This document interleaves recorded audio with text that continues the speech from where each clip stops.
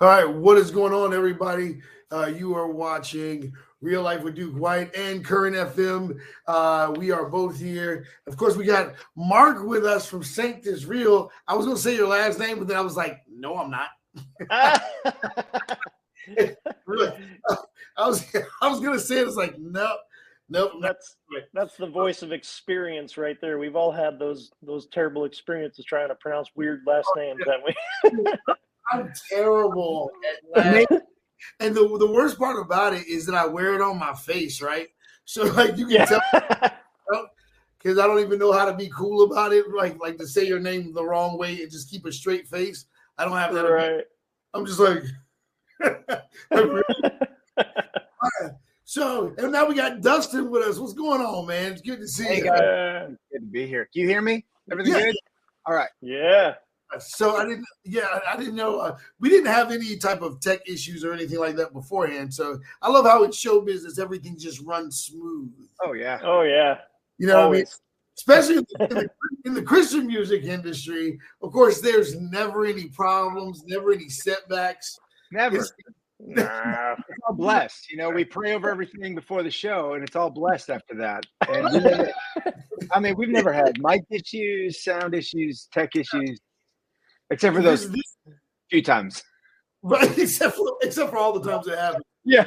Except for all the other times.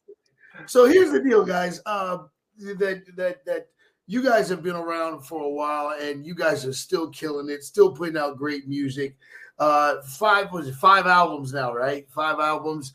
How do you take that in and then how do you keep pushing yourself, right? Like, hey man, what else do we have to prove? I mean, like what's the plan? Like, how do you take all that in and do you compete with yourselves? Like that last album, how does that work? That's a good question.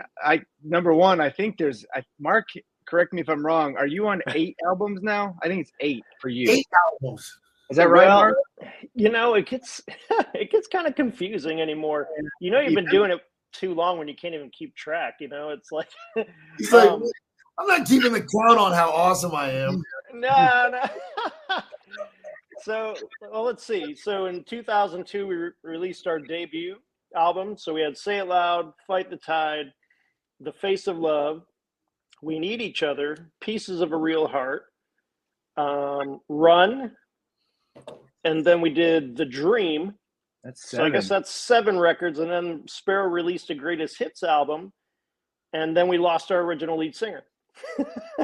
Yeah. So, and then Dustin came on board. And with Dustin, we've done a record called Change. And we've done a record called The Unstoppable God. And prior to those, even we released a little, 3-song EP or 4 songs or something. We're like on 10. Yeah, now we've gotten a couple EPs out. You kept going and showed me how wrong I was. You need to double. It's like you just did a quick search, right? It's like, no, you didn't really look like it. No, but you guys have been like, no, seriously. I was like, thanks a lot, appreciate it, buddy. No, I don't mean it like that. We have to figure it out ourselves, man. I'm reminding myself. That's what I'm doing. No, but seriously, I can only imagine how that that gets like that sometimes. Just so I do gotta ask, man. Realistically, what do you guys prefer, studio or road or touring? Like studio or touring? That's a good question. I think a lot of that has to do with the season. He had nothing to do with the question. He was like, I'm out. I know. Mark just left us. Cool. I'll take this one. No worries, Mark. It's funny. I think it's a seasonal thing. I think to do this job, you have to like both at times. I like one of the things I love is the writing part of it when we decide, hey, we're going to go in, and we kind of always write, and I write a lot. But I love kind of the creative process and trying to walk through some of those street seasons of honestly having the question of what do we want to say. I think we've been doing it long enough where I didn't answer your question before. You asked the question about competing with ourselves and how do you keep the motivation to do it? Yeah. And I'll honestly tell you, and I have 4 kids. Chris has 4 kids. Mark has 3 kids. I think our motivation comes down to 2 things. One, it's our job. And so we have a lot of mouths to feed. And so just like every other person listening to this, you got to get up and go to work, whether you feel like it or not. Like that's just how we look at it at times. Hey, this is what we've been called to do. This is how we support our families. Yeah. And then the second thing is, before I was in the band, I worked in a church for 15 years. This is every bit as much of a ministry as when I worked in churches. Yeah. And that never stops. I think for us, it's like we've been blessed with the ability to create music that seems to connect with people. And I feel like that's part of that is kind of this calling and talent that God has given us. So we use that. And I don't look at it as like a competitive piece.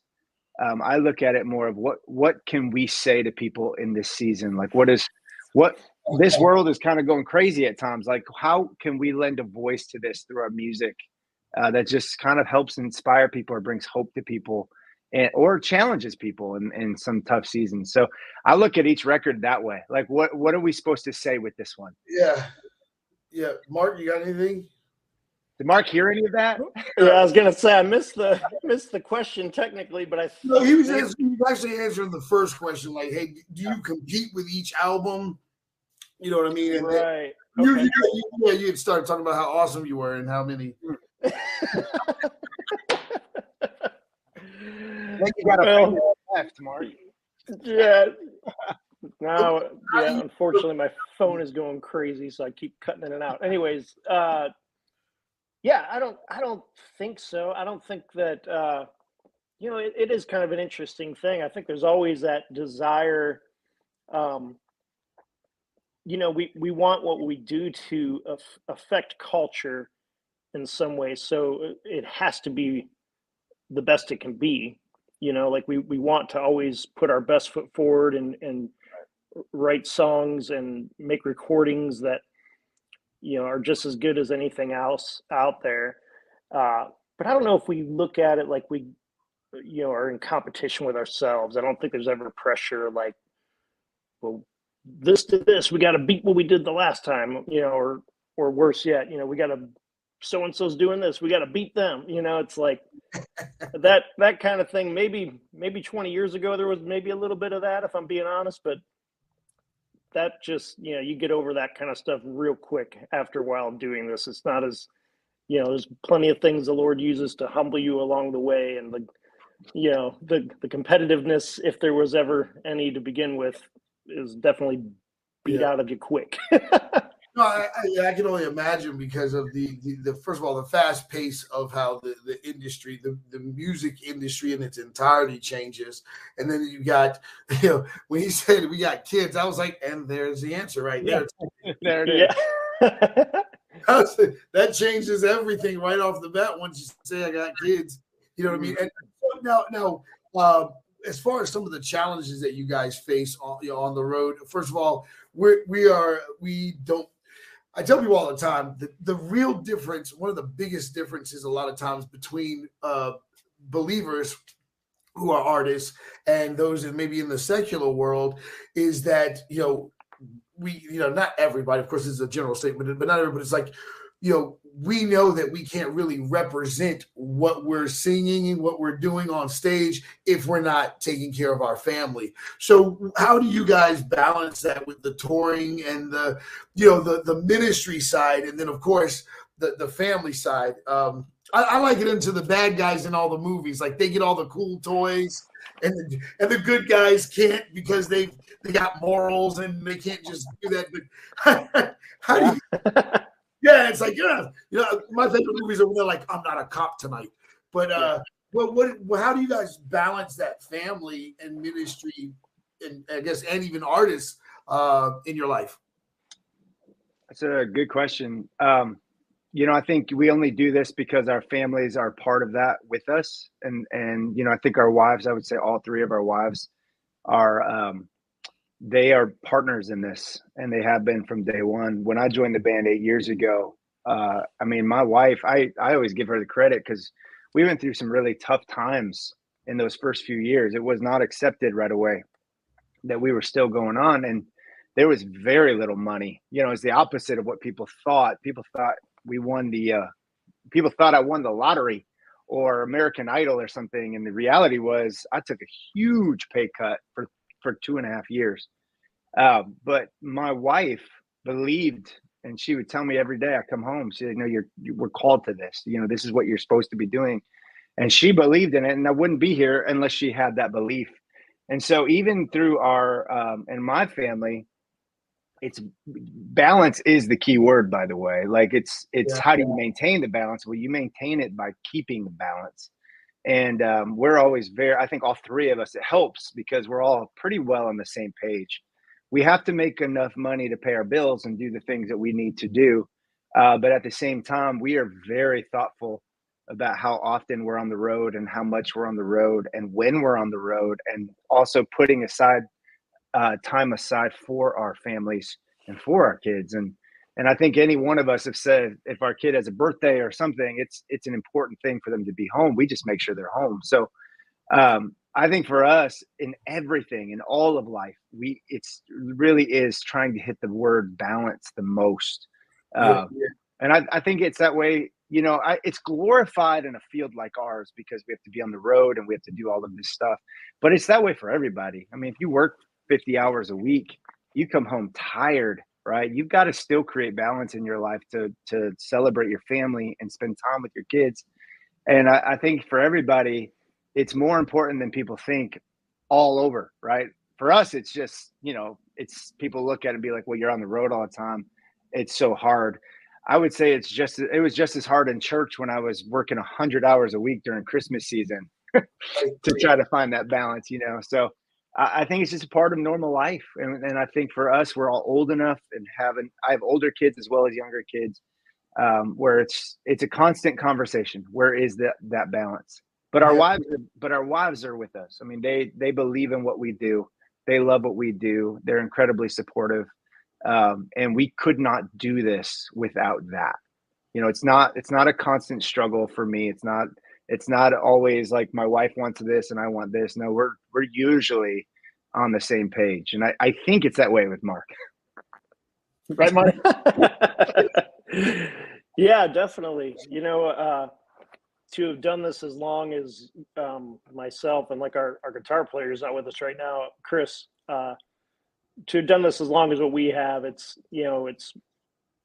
just feel like when God calls you to do something, it's like he gives you a special grace meant for whatever that calling is. Like when God puts something in front of you to do, he provides what's needed to be able to do it. And for us to have maintained this for 27 years now, actually longer than I've been married. I've only been married 20 years. It's just God's hand's been on it, and there's just been a special grace to be able to maintain, like Dustin's talking about, that balance, so it doesn't, hopefully doesn't tip too far in either direction, and God just makes it work. So one of my things is that I had to deal with this, of course. And I'm so glad that I can get you guys in trouble instead of me, because it doesn't work out when I try to answer the question. But, a lot of artists are like, hey, man, I made this song. It really comes from God. I like it blesses me. Like, can you play this on your radio station? And then I listen to it and it's like, no, absolutely not. And so then I'm going, oh my God, I don't have a filter. How do I not hurt someone? This and that, right? And so then I think about artists. I think about artists and and I'm like, hey guys, you got to have a stand. You got to be professional. This and that. And I'm always constantly asked, when is that line drawn? Like, what is worship? And then like what's the standard? We're supposed to be people of God, make a joyful noise unto the Lord. I've heard it all. Where do you guys, how do we help people deal with that? That's a big question. I think one, we always have to look at the big picture. And I think when people, we're always biased. We write a song, we think it's from God and it's special to us. And then we throw it out in the big wide world. And now you've got a lot of people judging that song, and it may not hit them. And I think what happens is we we think we've done something well, it's always that's about us, right? It's our song, it's our message. And the scary part with that is we can put so much of ourselves in that can become our identity. And then when someone says no, we lose part of ourself because we go, well, God, why didn't you? I thought this came from you. The reality is music and songwriting, there's a couple things with it that people miss. One, and I'm going to say this, and I don't want to get myself in trouble because I want to explain it. But one, when you do what we do, music is your product. It's the thing that you're putting out there for people to listen to, hear, and hopefully connect to. Not everybody's going to connect to it. Sanctus Rio used to be a pop punk kind of rock and roll band. They moved to, before me, don't blame me. They moved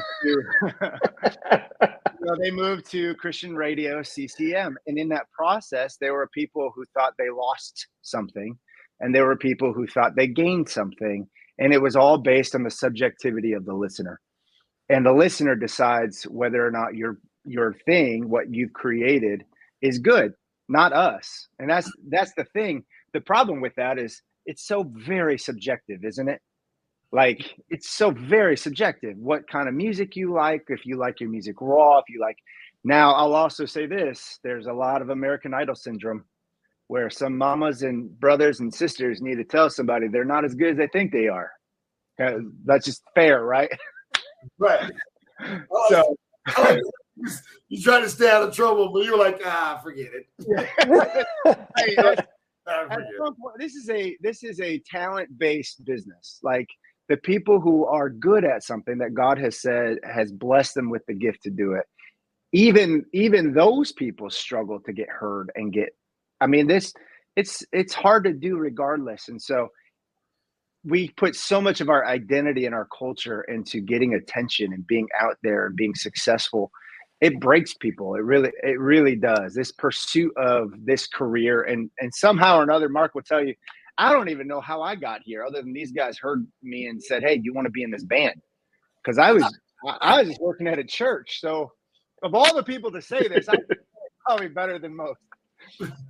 But I'll tell you, in my 8 years of this, I have seen more people damaged and hurt by the pursuit of this career than blessed.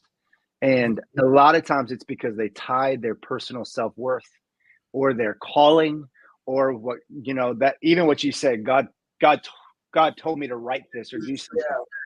Yeah. That's a dangerous place to be when you start, because actually what you're doing, and I will get myself in trouble with this, but if I tell you that God told me to write this, then now you have to decide whether you believe me or not. Right? Yeah. Either I'm connected to God or I'm not. And now you get to decide that question for me. So it's a dangerous question. It's a hard way to put it. And I think if people let go and just did it because of love and how they feel about God, instead of trying to get millions of people to hear it, they would probably be more healthier and have a better chance of getting 1 million people to hear it. So all of those things. Sorry, Mark. I took that. That was great. No, you're fine. That's awesome. What do you Preach it. Mark knows me. He knows I'll get fired up about some of that. That's good because, man, I mean, this, like you said, a lot of people do end up getting hurt. And, I love what you said, tie their identity. That's a pretty big deal. And I do know that in this particular industry, like as a gatekeeper myself, I really try to make sure that not just that that I know the investment that the secular industry puts into their products and things like that to make sure that their end user connects with them, right? That it resonates with them. And I'm like, I can't sit here and say that I am a child of God and I want to give God my best and then cut corners on the standard or certain things like that. It's like, I'm putting this. I'm not going to let those that don't believe in God outdo the things of God. I think that's a huge thing. But what do you got, Mark? I mean, it's probably just kind of more of the same along the lines of what Dustin was saying. But I think of like the scripture where, oh man, my mind's going blank. But where who is it that said the words? I'm not gonna give to God something that cost me nothing. You know what I'm talking about? David. That was David. That was David. Okay. Yeah, that's exactly right. Okay, I wasn't sure. I feel like I always, everybody always says, "Oh, David wrote this and that." And so, anyways, You got a 70% chance when it comes to David. that's true. Well, I'm glad it was David, because David also wrote things like, play skillfully unto the Lord, and it's like there's something to when God. Uh-oh. Come on, Mark. Listen, the way, yeah, like 20 seconds to talk, and it was like, Mark's a drummer. It's cool. Oh man, but I do hear about the reality that when we talk about, I know the real issue is like, I want to say passion versus standard, right? I'm all about people finding. Right. Hello. There you go. You started Sorry. talking about, we were like, oh.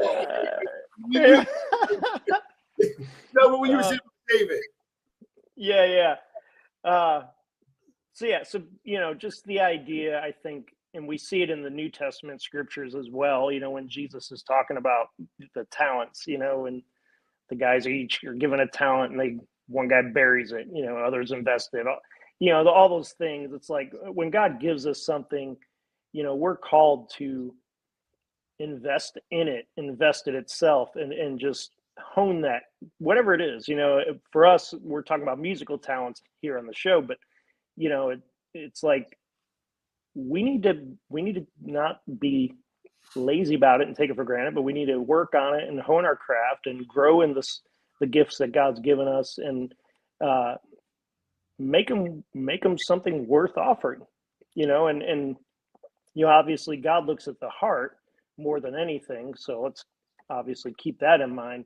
Our motives and our hearts speak louder than, whether or not we're the greatest drummer on the planet or whatever, but there's something to just being faithful with the craft that God's called you to, whatever it is. And I think the church has definitely gotten a lot better at that over the years, but there's always still room to grow. But at the same time, again, not neglecting the heart part of it, making sure that our motives and why we want to do it well are pure. Yeah. No, when I think about one of my closest friends, Jason Ferris, you guys know Jason. Oh yeah. Yeah, Jason is one of my very good friends. I've been friends with him for years, and with him and I remember when I first, I knew before he was with Bretta Stone before, but I remember thinking like, man, this guy takes his stuff seriously. You know what I mean? He really, and he started telling me about the importance of how to mic drums. I'm like, dude, isn't it already enough that you know how to play the drums? But now he wants to mic them right and this and that. And I watch this guy focus when he's on stage or doing production and things like that. And I'm going like, how much information can your brain entertain, right? And I'm like, wait a minute. He's doing this to make sure it comes across for the kingdom of God the right way. And when you think about the effort that in the secular world they put in just to entertain people, you don't know if you're walking out with 50 people who give their lives to the Lord or 500 people give their lives to the Lord. And so I first of all, I always want to say this to you guys. I've always wanted to say this to you guys. Thank you so much for taking that stance to not put out crappy music. And that was from the bottom of the heart, man. Like, thank you. And when I say the music, I also mean the production as well, bro. Like taking that seriously. Now, are you guys hands-on, or are you guys more like, whatever the producers want? That's a good question too. We're pretty hands-on. I think we know what our sound is. We know what we want. I think too, sometimes we'll look at each individual song, and each song for us will have a purpose. And so we might go, hey, this song is a radio. We want this song to be a radio song. So we'll make it fit. We'll fit the box of radio with it. And so that's how we'll want it produced, or how we'll be hands-on with it. Other songs, we might have some songs we just think are artistic and a great message. And so we'll be more creative with the production on it. We have some new songs coming out next year we've been pretty darn creative in the process. So for us, it kind of is, what's the purpose of this song? What is the vibe of this song? What, for me, a lot of times is, how does the production boost the message of this song, or the melody or the lyric of this song? It's not always just about being cool, though we want to be cool. We want to write music that people will listen to, like you're saying. But also at the same time, how does that production add to our message that we as a band want to convey? I think if you're in Christian music and you don't understand the power of message, then you're a step behind. Because I think more than anything, there's no point in being in Christian music if you don't understand what you're trying to say. And I think a lot of people miss that part. They just kind of throw Christian cliches out there, which, honestly, let's be honest, any song can have those, and there's nothing wrong with those. But the depth of what you're trying to say, for a lot of bands, they miss that part because they're so concerned with other things. And for us, the production and, God, all I can say is this: God has given us the grace. I think a lot of times it's funny because Mark, Chris, and I have kind of differing sensibilities sometimes when it comes to music. But it's in those differing sensibilities that we kind of combine and have created this sound that we have now, and it's been a really unique thing. So yeah, it's I think for us, we want to be professional. We want the songs to sound as good as they can sound. We're not going to cut corners on sound quality or professionality and that kind of stuff. I think we've been blessed to have good enough ears to understand what that means. And but more than anything, we want all our production to kind of boost the value of the message. I think that's our number one goal. Mark? Yeah, what he said. Did he freeze? Did he freeze? He froze. Great Is your phone okay today, bro? Can you hear me? He froze. He totally froze. I thought he was really listening astute. We can still hear you, Mark. Yeah. You can still hear me, but you can't see me? Well, no, you're just frozen. Okay, let me see if no, I'm still frozen. Oh, still frozen? You're just frozen, bro. There you go. There we go. Is that working? Nope, not for me. Still frozen. There you are. Oh, hold on. There it is. No, it's not frozen. It's just a different frozen. Can you see me rub my nose? Nope. I see you smiling at us. Oh my gosh. I don't know what's going on, you guys. Whatever you do, don't pick your nose, right? It's like it's in a freeze frame. It'll get stuck in there. Yeah. Okay, no, but I do want to ask you guys this because I think it's important. Like, obviously we do things for a different reason. And so it's like, hey, like we're not keeping up with the times, but, you guys have a huge audience. Your audience is from kids to adults. You guys really do have a huge audience.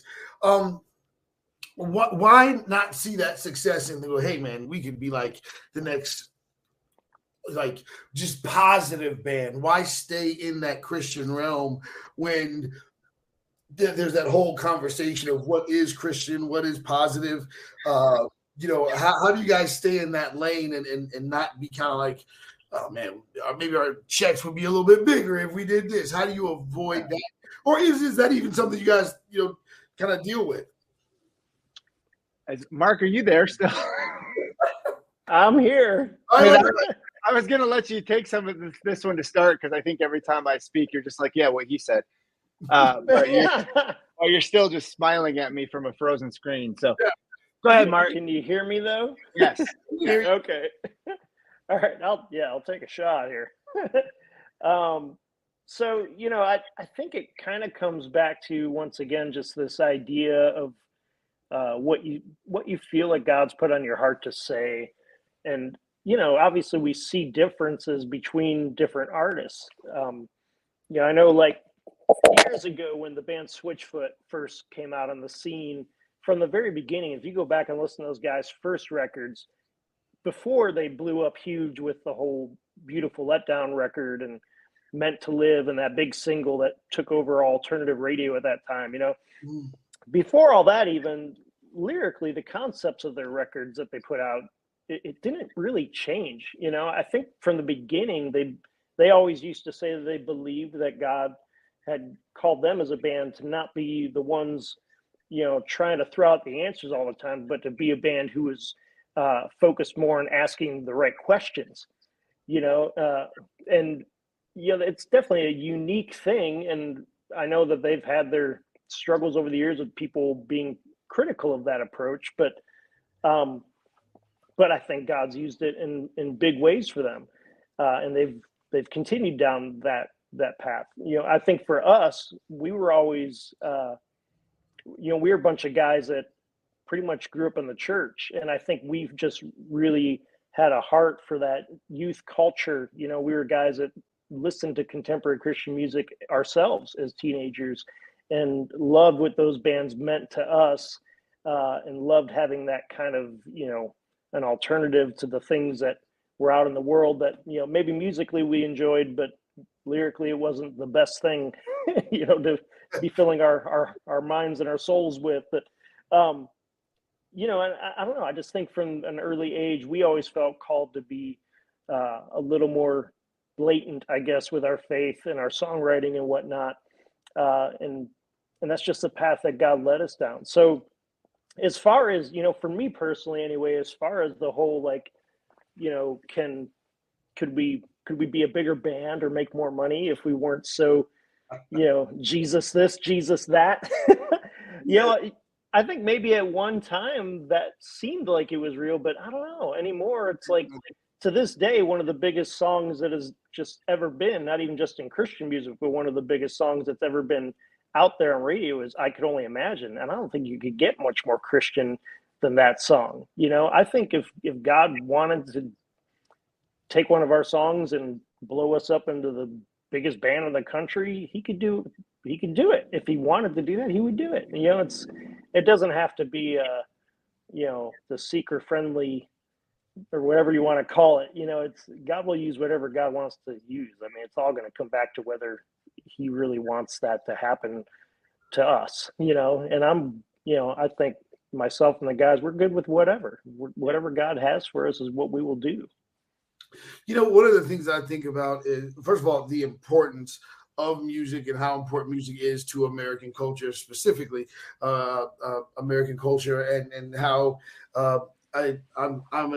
obviously I'm an MTV baby, grew up, MTV. Like, I saw the impact. Like, I knew what everybody was going to be wearing the next day based off what was on MTV. You know what I mean? And then, of course, I saw the power of how music brought people together that normally maybe wouldn't even spoke or talking to each other. And that was just based off the sound, right? I remember, I'll never forget, one of the biggest things that I was shocked about was when I heard this group called NWA. And NWA, so they asked NWA a question. They said, "When did you know you made it?" And they were like, "We knew we made it when we went to a concert in the middle of America, and it was nothing but white people there." They're like, it was all white people singing gangster rap songs, and it was like, we were like, "Yep, we made it."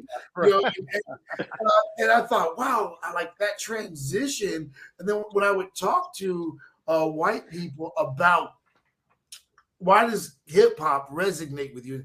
They were able to say it transcended. It went past just this message here, right? It was like I took it as my walk with my parents and this and that.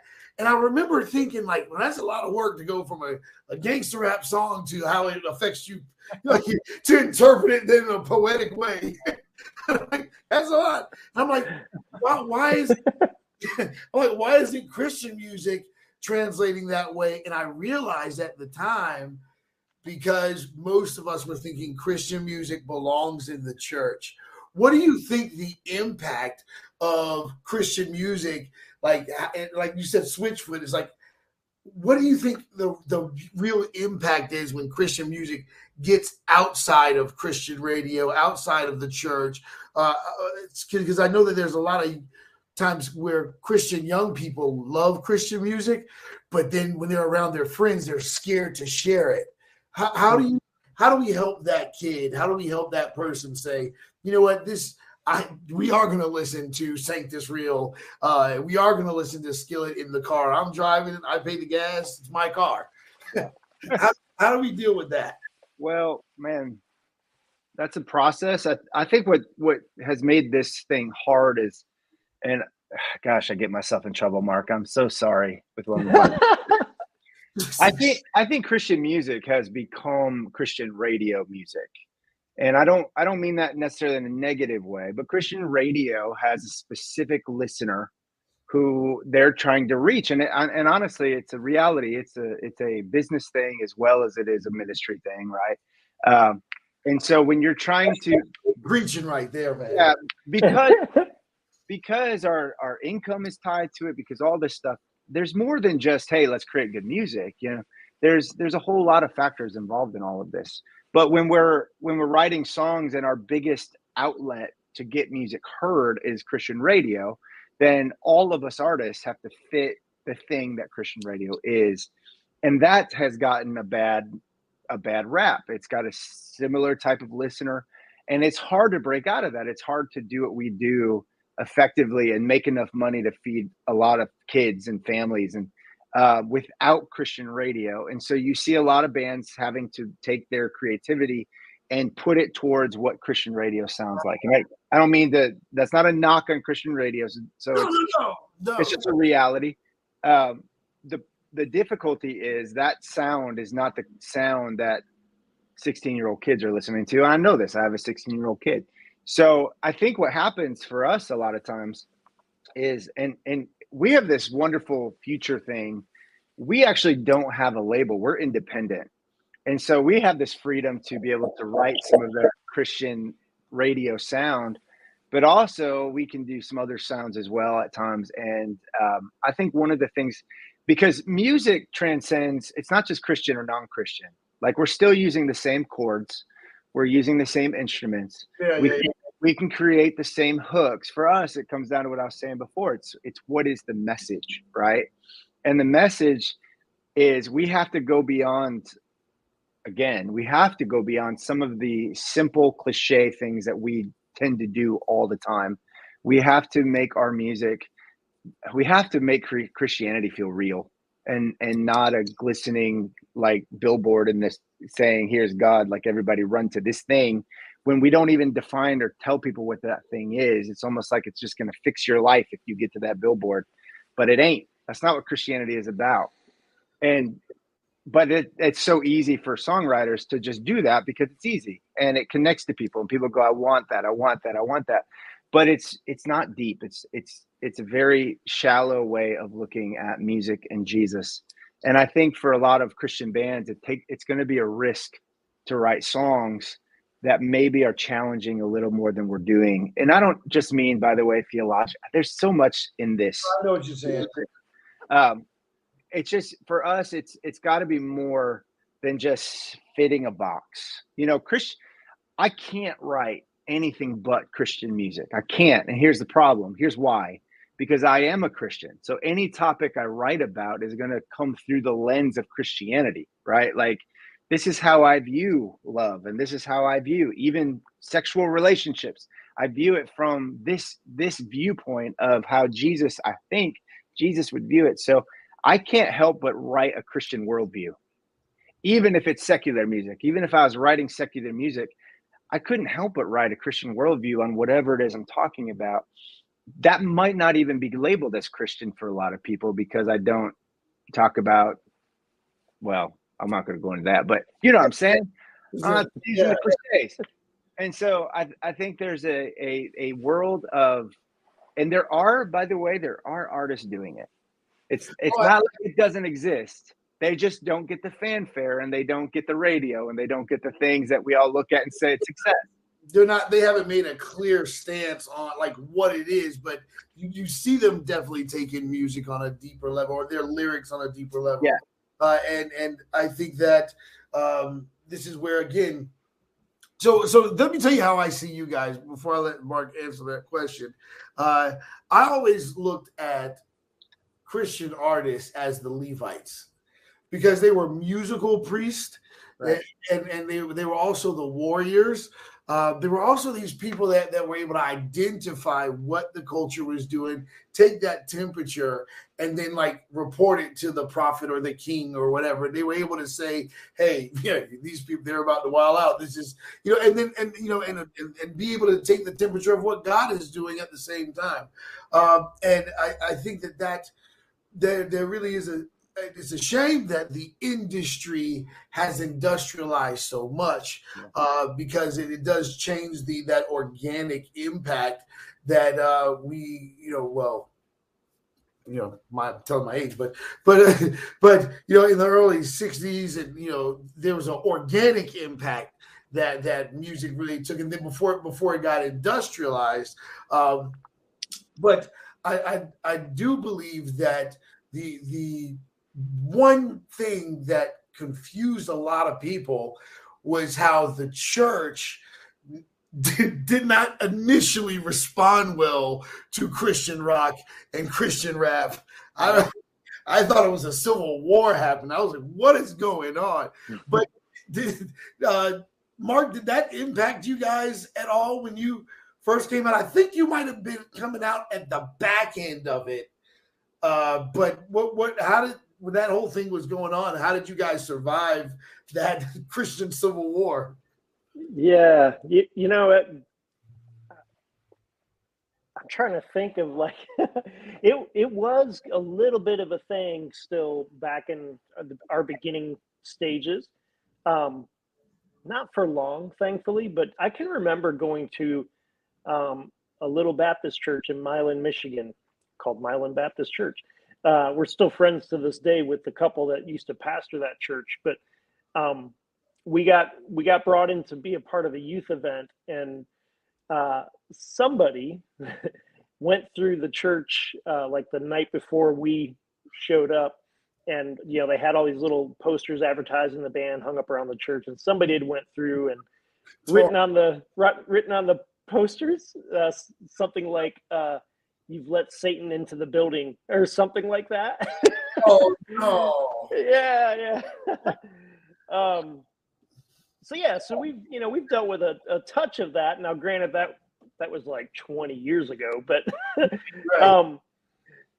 It's interesting to see how far the culture has come, both inside the church culture and outside of it, in our ability as believers to loosen the grip on maybe what I would call maybe some of our religiosity and just kind of open our minds a little bit to the fact that, as Dustin was saying earlier, it's like Christians can write about more than just Christian things. I think it was Phil Keaggy once said, we don't need more Christians writing about Christian things. We need more Christians writing about things. And, just like letting it be, because I think that we as believers, we're meant to be in every arena out there and affecting culture. And it doesn't have to be under the guise of, this is just another Christian version of, this isn't just another like some kind of ministry thing. I can't stand it. Yeah, like I mean, the Bible calls God's people, says that we're supposed to be the head, not the tail, right? Like we're supposed to be the leaders in all this stuff, and not just constantly mimicking what the world has done. And thankfully, I think that we have come a long way, but I think we need to stay on track and keep on being not just relevant in the culture, but I feel like we're at a place now, in a phase now, as believers in Christ, like we need to be the ones creating the culture. I feel like maybe we've gotten to a place where we're not just mimicking what the world has done, and we're not, we've gotten just as good at it as they are. It's like I think we need to set our eyes even further beyond that, and remember the fact that we're following the God who created everything we see, and we need to follow in the footsteps of our Father and his creativity, and be the ones setting the trends now, and being the ones who are coming up with the new technologies and whatever, all that stuff.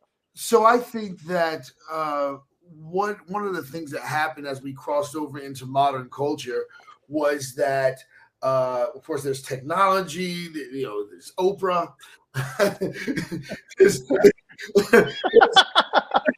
there's Donahue and all the talk shows. Kids are getting more educated. The civil rights movement's over. Blacks and whites are getting along. It's like, the prosperity preaching's out. MTV's out. The church had never seen such social movements as this. And then one of the things that I think that happened was, as modern culture began to unite, and of course you got different types of belief systems being challenged, the church had to now answer a bunch of questions that they weren't used to, even, not even knowing that people even had. Make sure you get that. Yeah, the church now had to deal with a society that it didn't recognize anymore, right?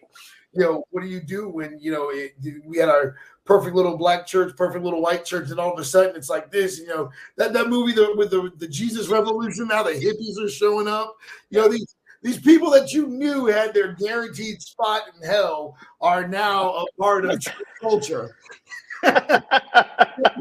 They're now part of church culture. You're seeing blacks and whites getting along on the same side of the street. It's total mayhem. And then the one thing, if you think about it, as you're getting older, that you want to pin that word holy and sacred on it. It's like, but surely we know what Christian music is. And then here comes that distortion. Here comes that Christian rap. Here comes that drummer and the it's like, no. So I have to hold on to that idea of what holiness is.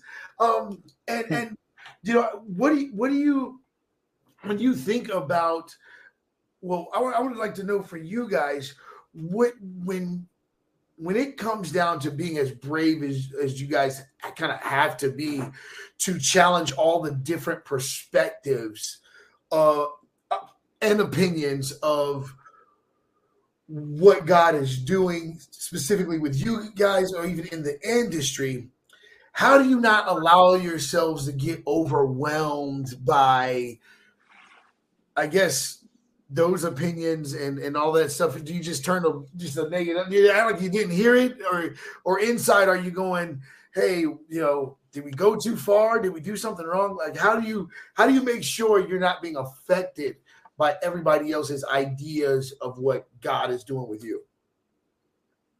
Oh, that's a good question.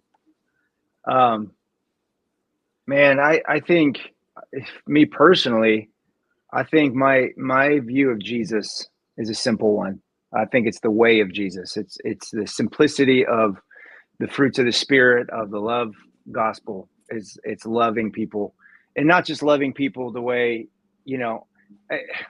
I mean, the reality is everything a human does is imperfect because we don't know the whole story. So we talk about virtues. You're talking about the social stuff, and there's so much fake compassion. There's so much fake empathy. There's so much of this kind of stuff. And part of it is because we can't really have compassion and empathy on people we don't really know. And I don't know your story. You don't know my story.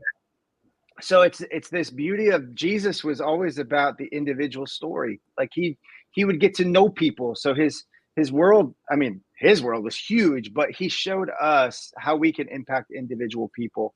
The stuff you're talking about is cultural noise. It's not personal impact. And Yeah. so there's got to be something in people that says, I want to make personal impact. And in order to do that, you kind of have to shut out the cultural noise, because nobody's going to agree with everything we do. Nobody. And so there are so many varying sides. And now more than that, there's so many ways for these people to get at you, whether it's social media or the great X now, they can get at you in every way. And so it's more about the volume of the voices than anything that's changed. Is everyone's voice has been amplified. And I mean, we talked about it earlier. Everyone's looking for a stage. When you're asking about people who are trying to make careers in this, it's all about getting listeners and stages and how big is my platform, right? But there's not a lot of personal impact. You can't show a lot of fruit by talking and singing all the time. That has to be included in your normal life. Like the people around you, are you impacting people the way that Jesus impacted people? Those are the people you actually know, right? Those are the people that I know their story, and I know, and so I can truly be compassionate with this person, and I can truly show empathy or kindness, or introduce them to Jesus the right way, right? It's just we're talking about some big topics that require a lot of nuance, right? There's a lot of things involved in this. So, but the reality for me is, I cannot allow cultural noise to impact my personal calling, right? Like of people around me. Even our songs aren't meant to. We're not trying to challenge. If you listen to our songs, we're not trying to challenge culture. We're trying to make personal impact on people. And we're trying to meet people, because I know that everybody, what we go through, I don't know why they go through it, but I know that we all deal with a lot of the same things. And a song is the place where you can listen to it and this person can listen to it. And your stories might be different, but you'll find common ground. And it's the beauty of music a lot of times. It's that we're trying to create a space for common ground and common, like, I don't care if you're black or white. We all struggle with insecurity. We all struggle with fear. We all struggle because we're humans, right? We literally are dealing with our own importance all the time. That's what I think the number one problem with humanity is. We all struggle with dealing with our own importance.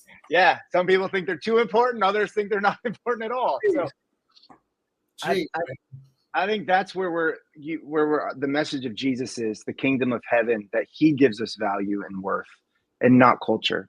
And so what we're trying to write is whether, Paul said in the kingdom of heaven, there's no male, female, Jew, Greek, all this stuff. And I would add black, white, all this stuff into it, that God has given us all an equal value and an equal worth. And the church is missing that. We're still finding our value in how many followers we have, what we're saying.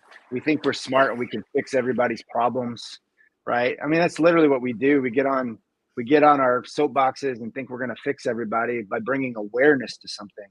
And I think we need to just start bringing awareness to the kingdom of heaven, which is the greatest equalizer. This is about the most controversial thing I think I've said in 8 years. Sorry, Mark. Thanks, Pastor Duke.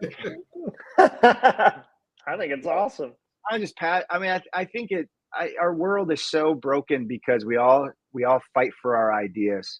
And I think as Christians, our ideas are secondary to the calling of Christ, honestly, which is the kingdom, bringing the kingdom of heaven to earth. So good, man. So good.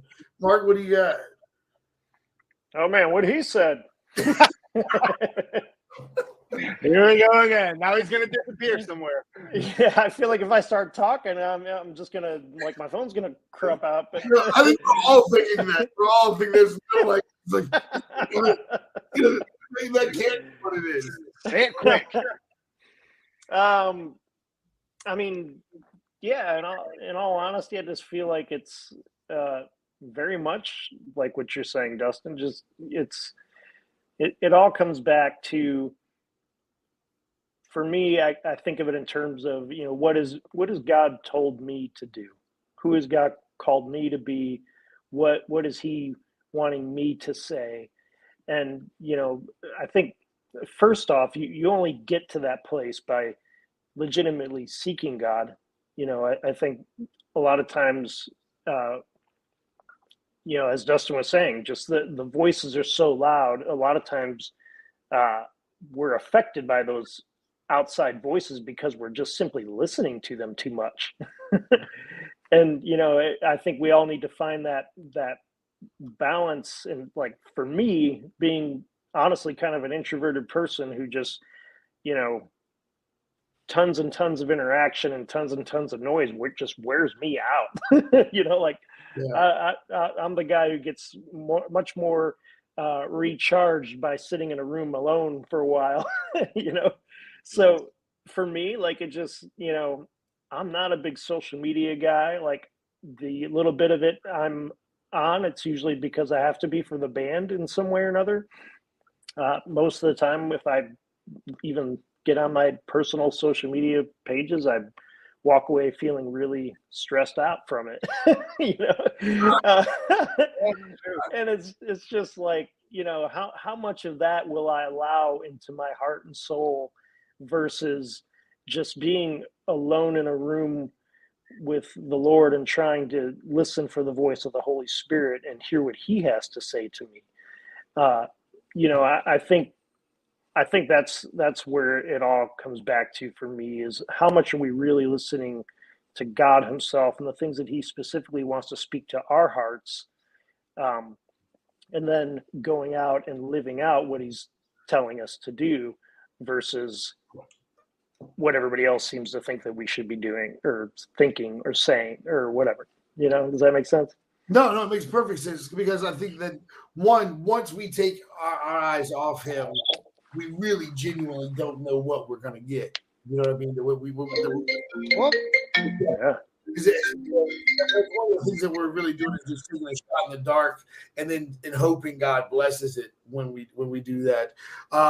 Do you guys have a show? First of all, if you guys got to go, remember I have a 4-hour show, so I can talk. I do need to go in a minute. I can hear my 3-year-old crying, and she's being watched by my 12-year-old. Yeah. And my wife is not here, and I think it might be escalating out there. Right? No, don't get in trouble. It's just like, does he know that there's a fire behind him? No, calling. No, No, don't get in trouble, dude. Oh, well, thank you. Hey, thanks for having me on. Seriously, you guys are great, man. You're great, man. I can't wait to see you guys here. All right, same here. Take it easy, man. Appreciate you, man. Thank you. So Dustin had to go, but if you got to go, bro, let me know. Okay, yeah, I got a couple more minutes, I think, but okay. So one of the things I wanted to talk to you about, is just the reality of where we are today, in not just in music, but of course, no, a lot of believers right now are saying, "Hey, how do we find our place in that influential place?" I'm not a pastor. I'm not a worship leader. I am an artist. I am an actor. I am an actress. How do we find our place in that and not give in to the compromise that sometimes that culture of being a mainstream actor or actress or artist or whatever can kind of come with? How do I hold my standard and not give into that compromise? Do you have anything to say towards that? Is it even possible to say, hey, I'm not doing these kind of movies. I don't want to talk like this. What do you say to that? Yeah, I mean, I think it absolutely is. I mean, obviously, it's all going to have a give and take to it. I knew a guy back in the day who kind of had this little movement, and part of it was he created this like clothing line and posters and stuff, and there's just all this kind of unique artwork. But the theme, the message that he had, like on all the posters, the shirts or whatever, was it just simply said, "We will never be popular." And the whole idea was, as believers, that's good. We have to recognize at some point the simple fact that Jesus made it pretty clear. He said, if the world hated me, they're going to hate you too. And there's a point at which us standing up for what we believe in will cost us, and we got to be willing to cross that line or not cross that line, and but just like when Jesus says, if you acknowledge me, I'll before others, I'll acknowledge you before my Father in heaven. You deny me, I'll deny you. It's like, that's a hard thing to hear Jesus of all people say, but that's what he said. And, and knowing the Lord, like, I know that his heart in that for us is nothing but love. It's I've created you to be something extraordinary. And the way to be that person I've created you to be is not by shuddering down and giving into the fear of what the world around you thinks of you. Think about what your heavenly Father thinks of you and who he's created you to be, and the fact that you're his child. And if you're the king's kid, nobody's messing with the king's kid, But I think beyond that, it's like it comes back again to just as you're seeking the Lord and you're laying these things at his feet, he's going to speak to your heart, and he's going to show you what he's made you for. He's going to show you what you're meant to do, and there'll be some specific things about it,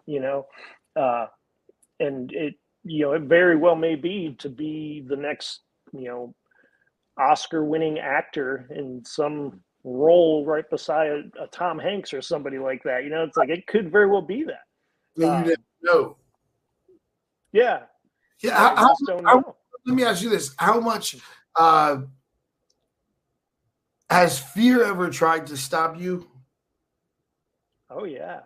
The reason why I ask is because obviously, like we said at the beginning, man, you got 10 albums out. So is fear ever something that's no longer an issue, or is this just like a constant ongoing battle? Is it like with each album it shows up in a different way, or is your confidence going, like, how does that, especially when it comes to selling tickets, stage, how many arenas you sell out, the popularity, like how does fear try to like manipulate? Because it's all, to me, it's always trying to find a way in. Sure. Yeah. I mean, I think from the beginning, for me, for me personally, like, as a kid, I used to struggle with anxiety to like a crazy degree. And, as a shy, quiet kid full of anxiety, the last thing I would have ever expected is that God would call me to be on a stage in front of people. But that's what he did. But again, there's grace. When God calls you to do something, he empowers you to do it and gives you what you need. And I can honestly say that when we started this band, I was a kid.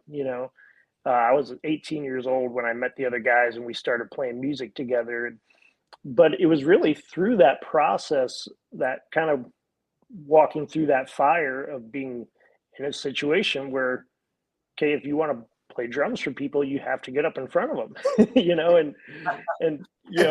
Right thing. Yeah, it's just you just kind of sink or swim kind of thing. But God used that to build that confidence and to give me the grace to overcome my fears. But it does, it changes its face over the years. Then the fear becomes, well, how come we're not getting a record deal when I thought we would, and maybe we're not good enough. And, it's like all these things, start speaking insecurities into our minds, and, and then you get the record deal, and then it's, well, how come the record sales aren't quite what everybody was hoping they'd be? Or how come that radio single didn't do quite as good as what we thought it would? It Right. always changes its face, but it's the same baloney. It's the same stuff. What's funny to me is that I think that fear is one of those things that the enemy uses to see what we really believe. You know what I mean? About our, Yeah, I think it's one of those things like because I notice with people such as yourself, with Sanctus Real, whether it's David Crowder or no matter who it is, when I ask them about the fear thing, they're like, "Oh yeah, that guy. He's always trying to hang out. He's always trying to start something." I've never heard one artist. I don't care how successful they are, how well known they are. They're like, that guy is always trying to show up. And you brought up the insecurity and all of that, and I'm like, what is that? Where no matter where, what is that where you can do a million things right, but it's always easier to hear that negative? What do you think that is? Gosh, that is a good question. Well, what do I think it is? I mean, honestly, I'm one of those guys that's definitely bought into at least some degree of, I think spiritual warfare is a real thing. I think that, there is a devil out there. Now, I don't think there's one hiding under every rock. Like some people would maybe push it to that extreme. I'm thinking with that all day. Yeah. Yeah.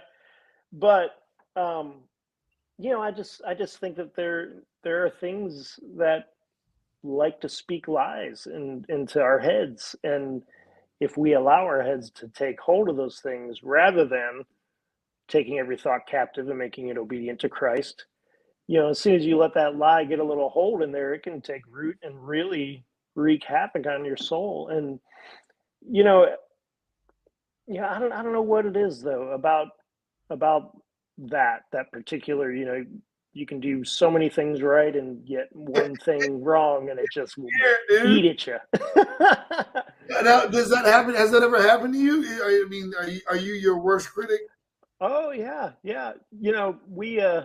I'll give you a perfect example. So like last weekend, right before a road trip where we had 3 shows in a row, Chris and I had gotten together and we went through a bunch of our production stuff, just a bunch of mic cables, mics, the way that our rack units were set up for our monitors and all that, just a bunch of technical garbage. And and we just kind of went through and redid everything, and cleaned it all up and got it ready for these shows. And I relabeled a bunch of these mic connections on a box, amongst a billion other things that Chris and I did. And when we got to the first show, it turned out I had labeled this stage box incorrectly. Everything was off by like one was too far over, so you had to relabel the whole thing. Simple mistake, but we're sitting there trying to get set up and get sound check, and these production guys are there with the production company on stage, and they're having to take an extra 10 minutes to relabel this box that I screwed up. Like that drove me nuts. Man, I was so mad at myself. I did so many other things that day that were perfect and fine, and we were ready to go, except for that one dumb box. But that's the thing I thought about the rest of the day. Yeah. And I wonder. Sometimes I wonder if it's just a constant reminder that one, how perfect he is. I mean, and how like we're always going to be we're always going to make mistakes and everything like that, but I think it helps us keep perspective, but it also, I think, it shows us our nature, that how fast we are to kind of beat up on ourselves. And I'm like, well, if I'm going to beat up on myself, then I definitely need a God that's got a little dose of forgiveness. Right. Like man, so I think that's one of the issues. When you guys are making music, especially making music about kind of like the I won't say it's not just always from just the spiritual side, but you guys also deal with a lot of emotional and scenarios. Like you guys are great at that stuff. What do you think? What's that process like? Do you guys like create a scenario and then write to it? Like this is the soundtrack for this scenario, but how do you come up with that vibe? Yeah, I think it always tends to come out of some sort of personal experience, kind of just whatever we're going through at the time. A lot of the songs are written as a result of a conversation, getting in the room together and just talking about, so what's up, guys? How's it going? Like, where's everybody at? And those conversations, just something always comes out of those. And we're all human, so everybody's got something going on in life, and so a lot of it is just really the song is kind of our way of dealing with or trying to make sense of whatever somebody's in the middle of at that moment. The song, we recently had our last radio single was a song called Dare to Hope. Mm-hmm. And that was actually more based on our producer who produced that song with us, the situation he was in. A guy named David Spencer, and David lives in Nashville amongst all the other Christian music people. Yeah. But his family, months ago now, there was that shooting at that little Christian school there in Nashville. Well, David's wife was a volunteer there, and his two young kids go to school there. Thankfully, they actually were all homesick that day.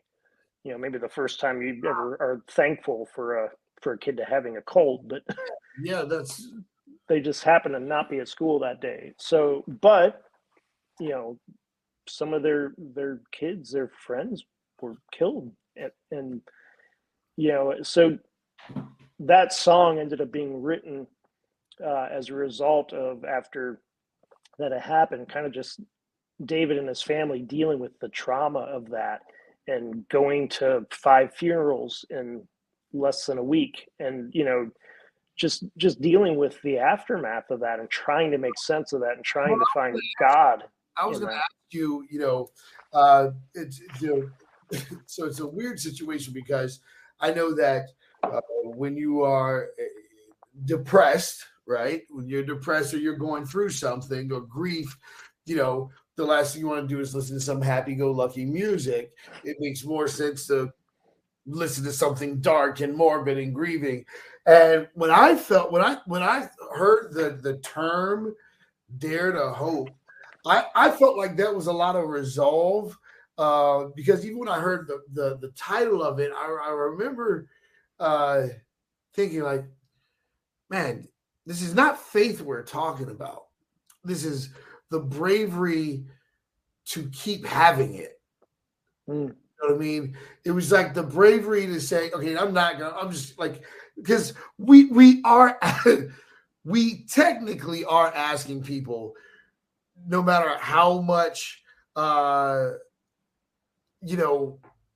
we go through, we're asking you to take one more punch, take one more kick, you know what I mean, and keep hoping, keep pushing, when it is so much easier to just shut down. And that's why I'm always fascinated with Christian artists, because it's like, you guys clearly can see the world we live in, and you're still, selling hope. You're still putting out this idea that it's going to be all right. You're still telling people to be encouraged. You're still relating to people in their hurt and in their wounds. And truthfully, I think the culture, even the culture doesn't even know how to give you gratitude for it, but it probably would implode if it wasn't for groups like yours. How do you take it all in, man, when stuff like the school shooting happens, when you see the war we're in right now and all the stuff that's going on? How do you conjure up that courage to say, well, it looks like, the bat signal goes out, the Sanctus real signal goes out. We're going to put out another album. We're going to keep telling people, is it to help you get through it as well? And do you even feel that responsibility when you can kind of sense discouragement plaguing the country? Do you see it on the road? Like, how do you challenge that? Yeah, that's Man, that's huge. I think that as you're saying, we're just as much, and we're all in the same boat, right? Like we're all human beings. Everything that's going on, we're just as much affected by it as anybody else. And I'd be lying if I said that we never wrestle with these things. It's not like we're always spiritual supermen. I don't know if we're ever spiritual supermen, let alone always. But I don't know. I think it's just something that, again, just kind of as our calling, I guess. I think that's what it is. Yeah, I think it's we're meant to wrestle with these things and try to be a voice of hope in the midst of all this chaos, but also, you touched on, you asked if it helps us, and I would definitely say that it does. I think there's almost a sense of accountability in what we do. Yeah. I'm thankful for this band in a lot of ways because it forces me to stay engaged and to be a part of the church and to not run away and hide. Because if I'm honest, there's sometimes I'd rather do that. But as long as I'm reading my Bible, it's like, man, I'm reading my Bible. I'm staying to myself. Right. I'm still saved, but yeah, to constantly answer that call out there, what do you ever, and I try to tell Christian artists this and faith-based artists this, is like, be careful because you don't have the same timestamp, like seriously, you do look kind of weird when you're 30 and above still talking about drugs and alcohol and the party life, you know what I mean? But with faith-based music, we can encourage people until the day we die. You know what I mean? We can make right. I mean, so it's like, and I guess, I just pretty much told you guys are not permitted to retire ever. You know what I mean? Because it's like, hey, listen, guys, I don't think things are getting better, but we need you. You're on the field all the time, offense, defense, the kickoff team, but you're doing it all. But and I'm only half joking because, like you said, you've been doing it since you're 18. I think the one thing you guys have always done well is capture lead the way and capture the minds of each generation. As those trends change, you guys have always been able to, to compete, if not even lead, because you guys will do your own challenges, your own, I've seen you on stage when you guys are just really rocking out and having a good time. And of course, as we get older, you guys still produce sounds that all generations have to respect and respond. I mean, you're one of the most talented musicians that I've ever seen. And you guys really do. I can tell that you guys aren't just going through the motions, but I do know for a fact that it has to be hard. I would love to say you guys live on your bus or live in the studio and live at home, but you do see the news. You do see what's going on, COVID obviously affected everybody else. Everybody as well. And I just wanted to say that, I really do appreciate that you guys haven't let any of that stop you. Because like me personally, if I were you guys, I would have went into like gangster rap or heavy metal, like, just based off the stuff that was going into the news, right? I'm like, we're saying this real turns into like the heavy metal DMX or something. I don't know. But I would have been like, because the idea of keeping the faith as dark as 2020 to 2023 has been, and you guys are still at it. I mean, you guys, I hope you don't downplay how important to the culture you are. You know what I mean? And like you guys really are a gift from God, man. And I really do mean that. Now, and with that being said, I would like to know, how did you get through 2020 or do you just block it out and pretend like it didn't happen? It's like 2019, 2021. Well, first off, thank you for your words, man. That's super. I don't feel worthy of that. Thank you. It's super sweet of you. Yeah, I really meant it, man. I really meant it. Thank you. But yeah, 2020. Goodness, it's like the glitch in the Matrix or something. Like, yeah, it's like, oh yeah, that did happen, didn't it? Yeah. Man, that was definitely a crazy time for bands. I mean, obviously for everybody, but for us, it totally changed everything about our lifestyle. We're so used to going out and traveling constantly, and that was just completely taken away.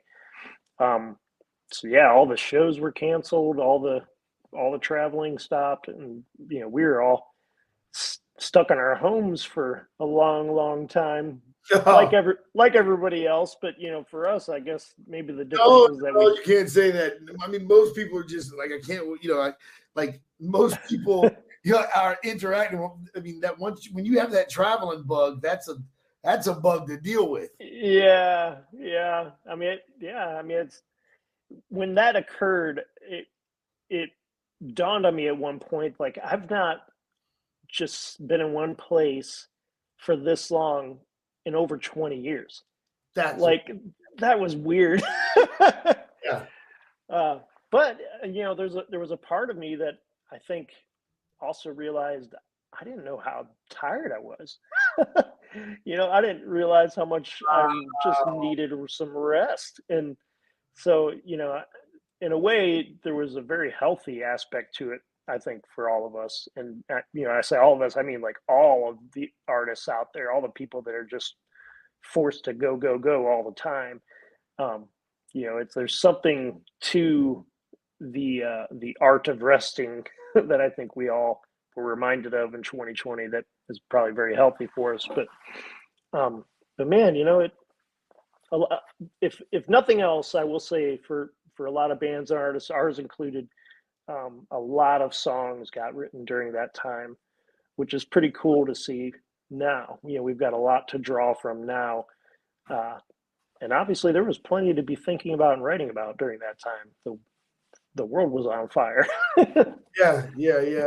And I gotta tell you, man, and I don't know if you guys know this or not, but the one thing that I guess, because I try to lead the way and influence as many people into diversity as possible, and try to get young people to appreciate different styles of music and different genres of music, and so that we as the church never fall into the trap of like racial issues and all that we always rise above, right?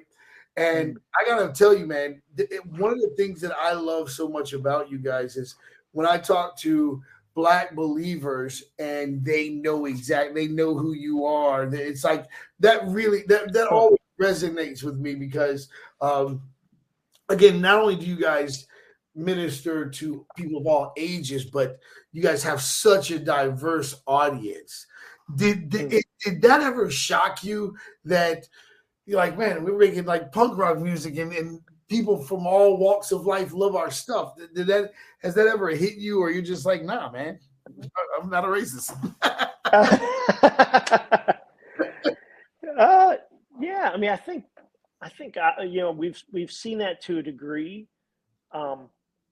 That for me, I actually have a huge heart for that kind of thing, and I think I still am in a place of not really feeling satisfied with it myself. Like, I want to see more of that come as a result of our music, and just I have a heart for that, for Christian music in general. So I'm actually in an interracial marriage. My wife is Korean American. So like Asian culture is huge in my life. And, as a total white mutt who grew up in Ohio, Right. That's kind of a crazy thing. As a kid, I never thought, I figured I'd probably end up marrying a blue-eyed blonde-haired girl like all the other white guys I knew. Everybody's always shocked. Right. But, it's been one of the most beautiful things that I think I could have ever experienced in my life, is being married to my beautiful Korean bride. And, and our kids, we got 3 boys together, and our kids are just studs. They're the most handsome, beautiful kids in the world. And, but just, and intertwining with her family, and just, coming to understand and embrace a whole different culture has just been one of the greatest things that's ever happened in my life. And, growing up in the area that I grew up in, I actually have quite a few African-American friends, and always have, always went to a pretty well mixed school. And it gives you such an advantage, man. Yeah. I mean, I'm just really, I don't know. It's something I think growing up, I didn't really understand how important that would be in my life later on. And I'm so thankful for that, but I love it when I see the diversity in the audience and stuff, but I want to see more. No, I know what you're saying, man. I know what you're saying, because we said that kind of earlier about the industry kind of controlling things, and you guys being independent, it's like you don't have anything to worry about. But one of the things I will say is that I've been trying to really, and I was talking to David Crowder, in case you don't know, there's millions of David. But I was talking to David Crowder, and this is kind of what blew up this conversation was he was talking about the black church and white church, and how that division was there. And I was in the middle of agreeing with him, right? And he was like, I wasn't finished. And the fact that you're agreeing with me tells you that we have a serious problem. And he goes, what about the Hispanic community? What about the Korean community? Like, are we getting the gospel to these? Are we? And he started bringing this up. Because I was saying, hey, how do you feel about the racial divide in Christian music? And he was addressing it, but I thought, like, we talk about black and white as if no other race lives here. You know what I mean? It's like, wait a minute, that's a good point. You know what I mean? And so he started to share about how one of his biggest events, it was a predominantly Korean community. And he's like, what do you do with that? Like, like the church, we've got to take diversity seriously. Because obviously it's really a part of evangelism as well. But as far as the industry is concerned, I think there's a fear, like Kurt Franklin and Toby Mac said years ago, like the Stellar Awards are the Black Gospel Awards, and then the Dove Awards are the white Christian Gospel Awards. And so my dream, and what I'm actually working towards, and one of the reasons why you guys can't ever retire is because when I pull this off, you guys got to be there.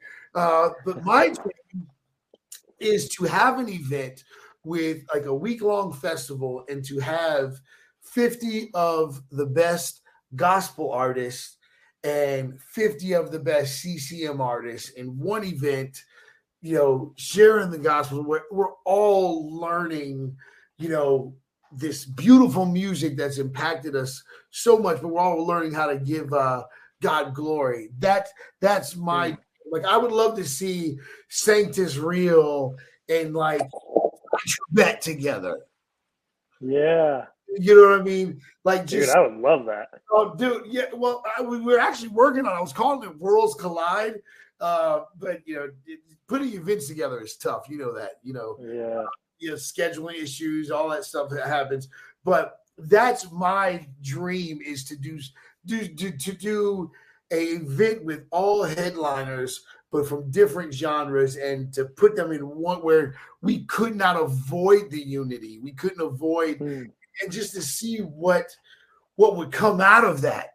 You know what I mean? And to take that on tour. So just so you know, you can't retire, because I want to put you on the bill for that. All right. Hey, we're there. Now listen, we're there. hopefully you're not going to be in your 80s and 90s, but I still think you guys have not failed, not one time, so I still think that we can pull this off even if you're in your 90s. But what are some things you want to tell people, like, just share from your heart about how we can, really be those people that really genuinely are who God calls us to be. What would you like people to know when it does come to that, the things we talked about before, the social issues, the fear? How can you help if someone was saying, hey, I'm just stuck right now because of this fear, because of those negative things that the times I messed up? How do you encourage somebody to get past that? Man, I think the biggest thing that has helped me, and not that I don't still struggle with these things myself, but the biggest thing that's helped me is just constant reminders of two things: who God is and who God says we are in him. I think there's just such a power in understanding our identity as God's children and where we really stand with him once we've placed our faith in Christ and what that means for us, like really embracing our. That did not just happen. So everybody, hold on. He's going to come back. We've got to refresh he's been having some problems with his Wi-Fi, but this is Sanctus Real. They're going to be here. And yeah, I was just letting everybody know you're going to be back. I was like, I promise he's going to be back. Are we there? Is it working? Yeah, we're all good. Okay. Sorry about that. That one was my wife's fault. My wife just tried calling me. Look, honey, I'm in the middle of changing the world. Gotta go. Yeah, right. Yeah. But what do you got? Yeah, but I just think that as we understand our identity in Christ and just the fact that we have a God who is in control, he's sovereign, he's able to work all things together for the good of those who love him and who are called according to his purposes. Just in that one sentence, it's like there's so much power there. It's like that's the God who calls us his own. And I always say I think God did such an amazing thing by, the Bible refers to, uses this term all the time where it talks about us being in Christ. When God put us in Christ, he's literally placed us in the safest place we could ever be, no matter what our external circumstances may look like. Yeah.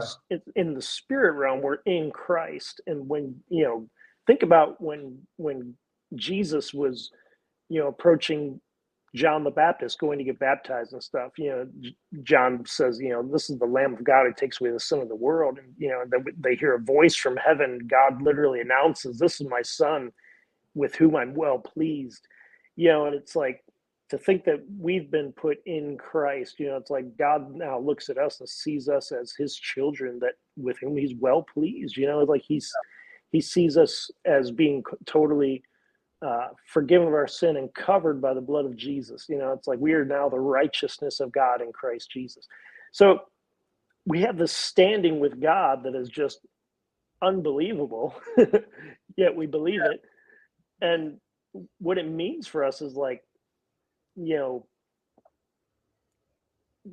can't think of something that we could do with our lives that God can't pull off. Like his ability is even beyond our imagination. And it's just like, we should have more confidence than anybody out there. Right.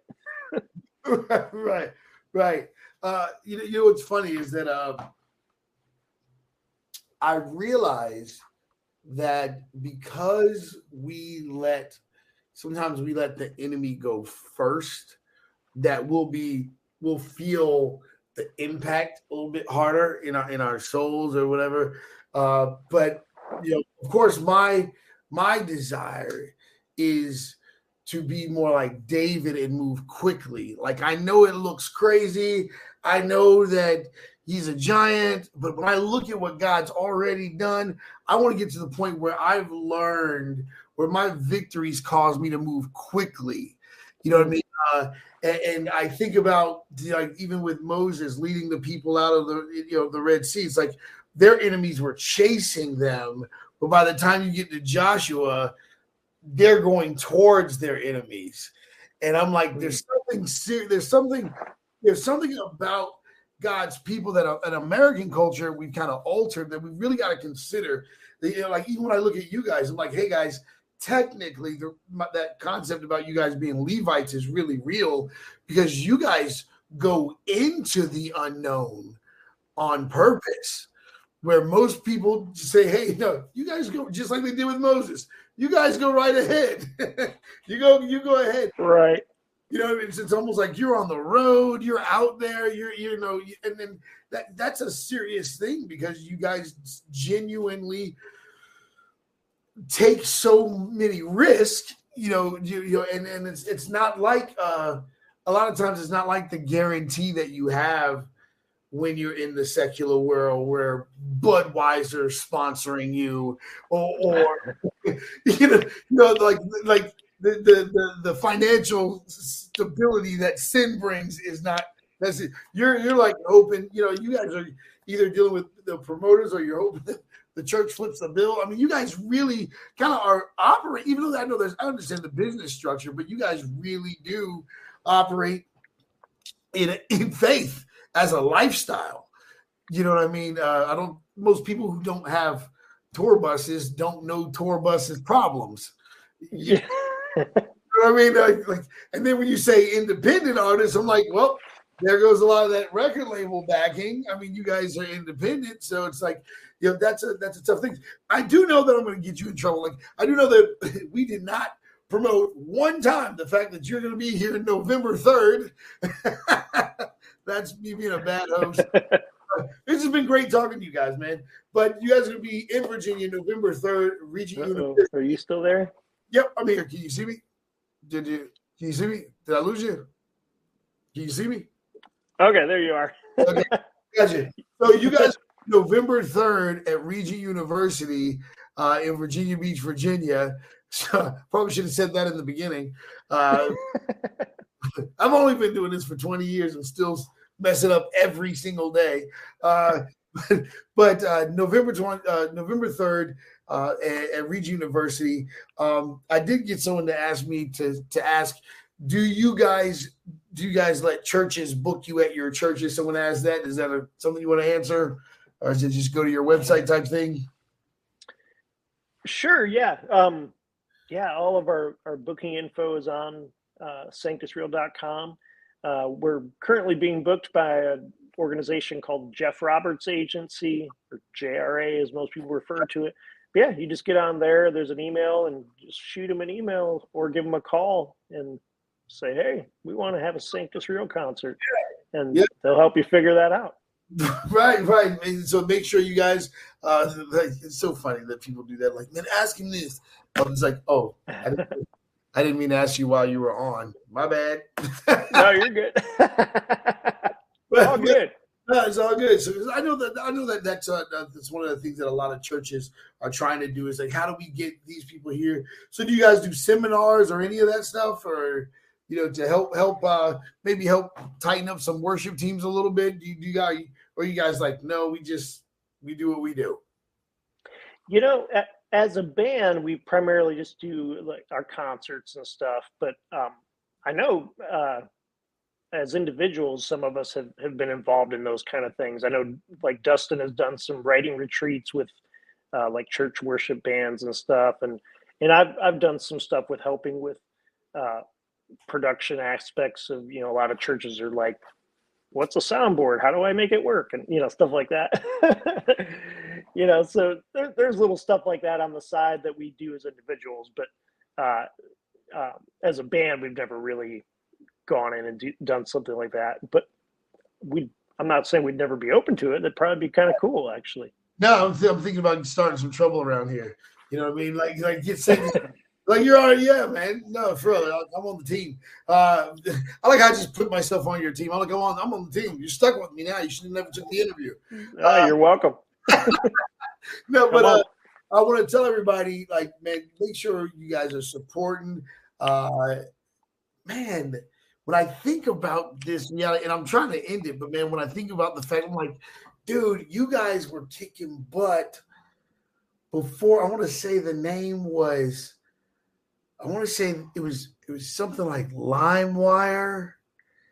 It was right before the downloading thing really got bad. Where Oh, what was that thing called? yeah. They were like, Well, there was like the initial one was Napster, right? Like that was kind of Napster, the first. that was the initial one. Yeah, You guys, but there was another. You didn't form yet with Napster. No, that was well, I think technically we were a band, but we were just like kids playing in the basement kind of thing. Because it wasn't too far off from that. I mean, it was like Napster. No. And then I want to say, man, like around 2000-ish, LimeWire. Yeah. Started. And how, did that affect you guys at all when the people started downloading free music?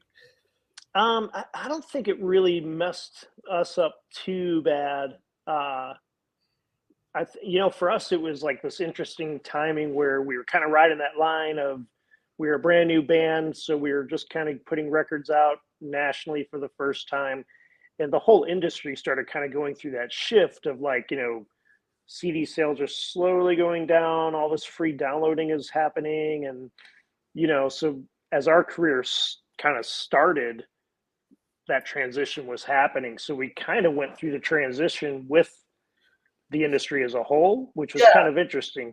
I was going to say, it kind of makes you a little bit immune to those changes, because I come from, we couldn't make it without this. We needed CD sales. We needed that, and we didn't have enough sense to cross over into merch like shirts and things like that. So we just, it was just like, I guess we're breaking up, man. And then we didn't sit. Then it was like afterwards, it was like, oh, we could have did that. That makes a lot of sense. We could have, but I mean, we just obviously coming from, 8 tracks to that, to tapes, CDs. Not having something physical was just absurd. Sure. And so then, but you guys hung in there, and you kind of, how did you guys take the social media storm? Were you able to grab hold of it pretty good, or were you just like, I'm not getting involved in that? I think that's always been a struggle for us to a degree. I think, not so much that we didn't understand it. I think we were just young enough that, we were, because we all had our own little, Twitter accounts or Facebook or whatever, I mentioned the old ones first. Maybe I'm showing my age, but I'm with you. But I think our issue is more just the fact that none of us are really that kind of guy, which might sound funny coming from somebody who spends their life on stage a lot, but none of us are those kind of guys that just really want to post a selfie every 5 minutes. Like we're not really guys who necessarily seek out the spotlight. We just kind of are forced to be in it every once in a while. Yeah. So yeah, I think to our own detriment sometimes that can be a thing for us. We've never been huge on the social media stuff, but we're still slowly getting better. You guys just spoken like a true artist. Like the true artist is like, no, we don't need all that. We don't. It's like, this is how we sell records. Yes, you do. Yeah. No, I get it. It's like, but there's the other side, which is the artists that are getting in trouble. So I'd much rather deal with you guys than the artist that's like, you got to bail them out again. Like, no, this is bad PR. Man, I want to say thank you, man. Thank you for taking this time with us. I don't want to scare you off. Where you're like, Duke's here. He talks for 4 hours for real. I'm going in a different direction. But I can't wait to see you guys here on November 3rd at Regis University. Once we're done, man, I'm gonna send you a message. But I wanted to tell her. Is there anything else you want people to know? Oh man, just be on the lookout for a lot of new music will be coming out soon. We talked about 2020 earlier. We really did write a stockpile of songs, and over the we've released a few over the past year or so, but there's a lot more coming. So yeah, just kind of be on the lookout for what we're putting out, and yeah, I really hope all you guys enjoy it. Well, listen, everybody, if you want to check out this podcast, just go to either YouTube at Real Life with Duke White, or you can go to Apple Podcast and to look up Real Life with Duke White. And of course, you can go to the Current FM Facebook page. That's Current FM Facebook. And then, of course, don't forget to, if you want to listen to all the different ways to listen, make sure you go to comingsoonjesus.org and currentfm.com. That's how you find out all the cool things we got going on. Man, so we're going to let everybody go. Thank you so much, brother. I really appreciate you. Hang on for a second. When I get offline, I'm going to tell you some stuff. And then, all right, guys. So see you November 3rd, Region University. Make sure you guys are there. Sanctus Real is in the building.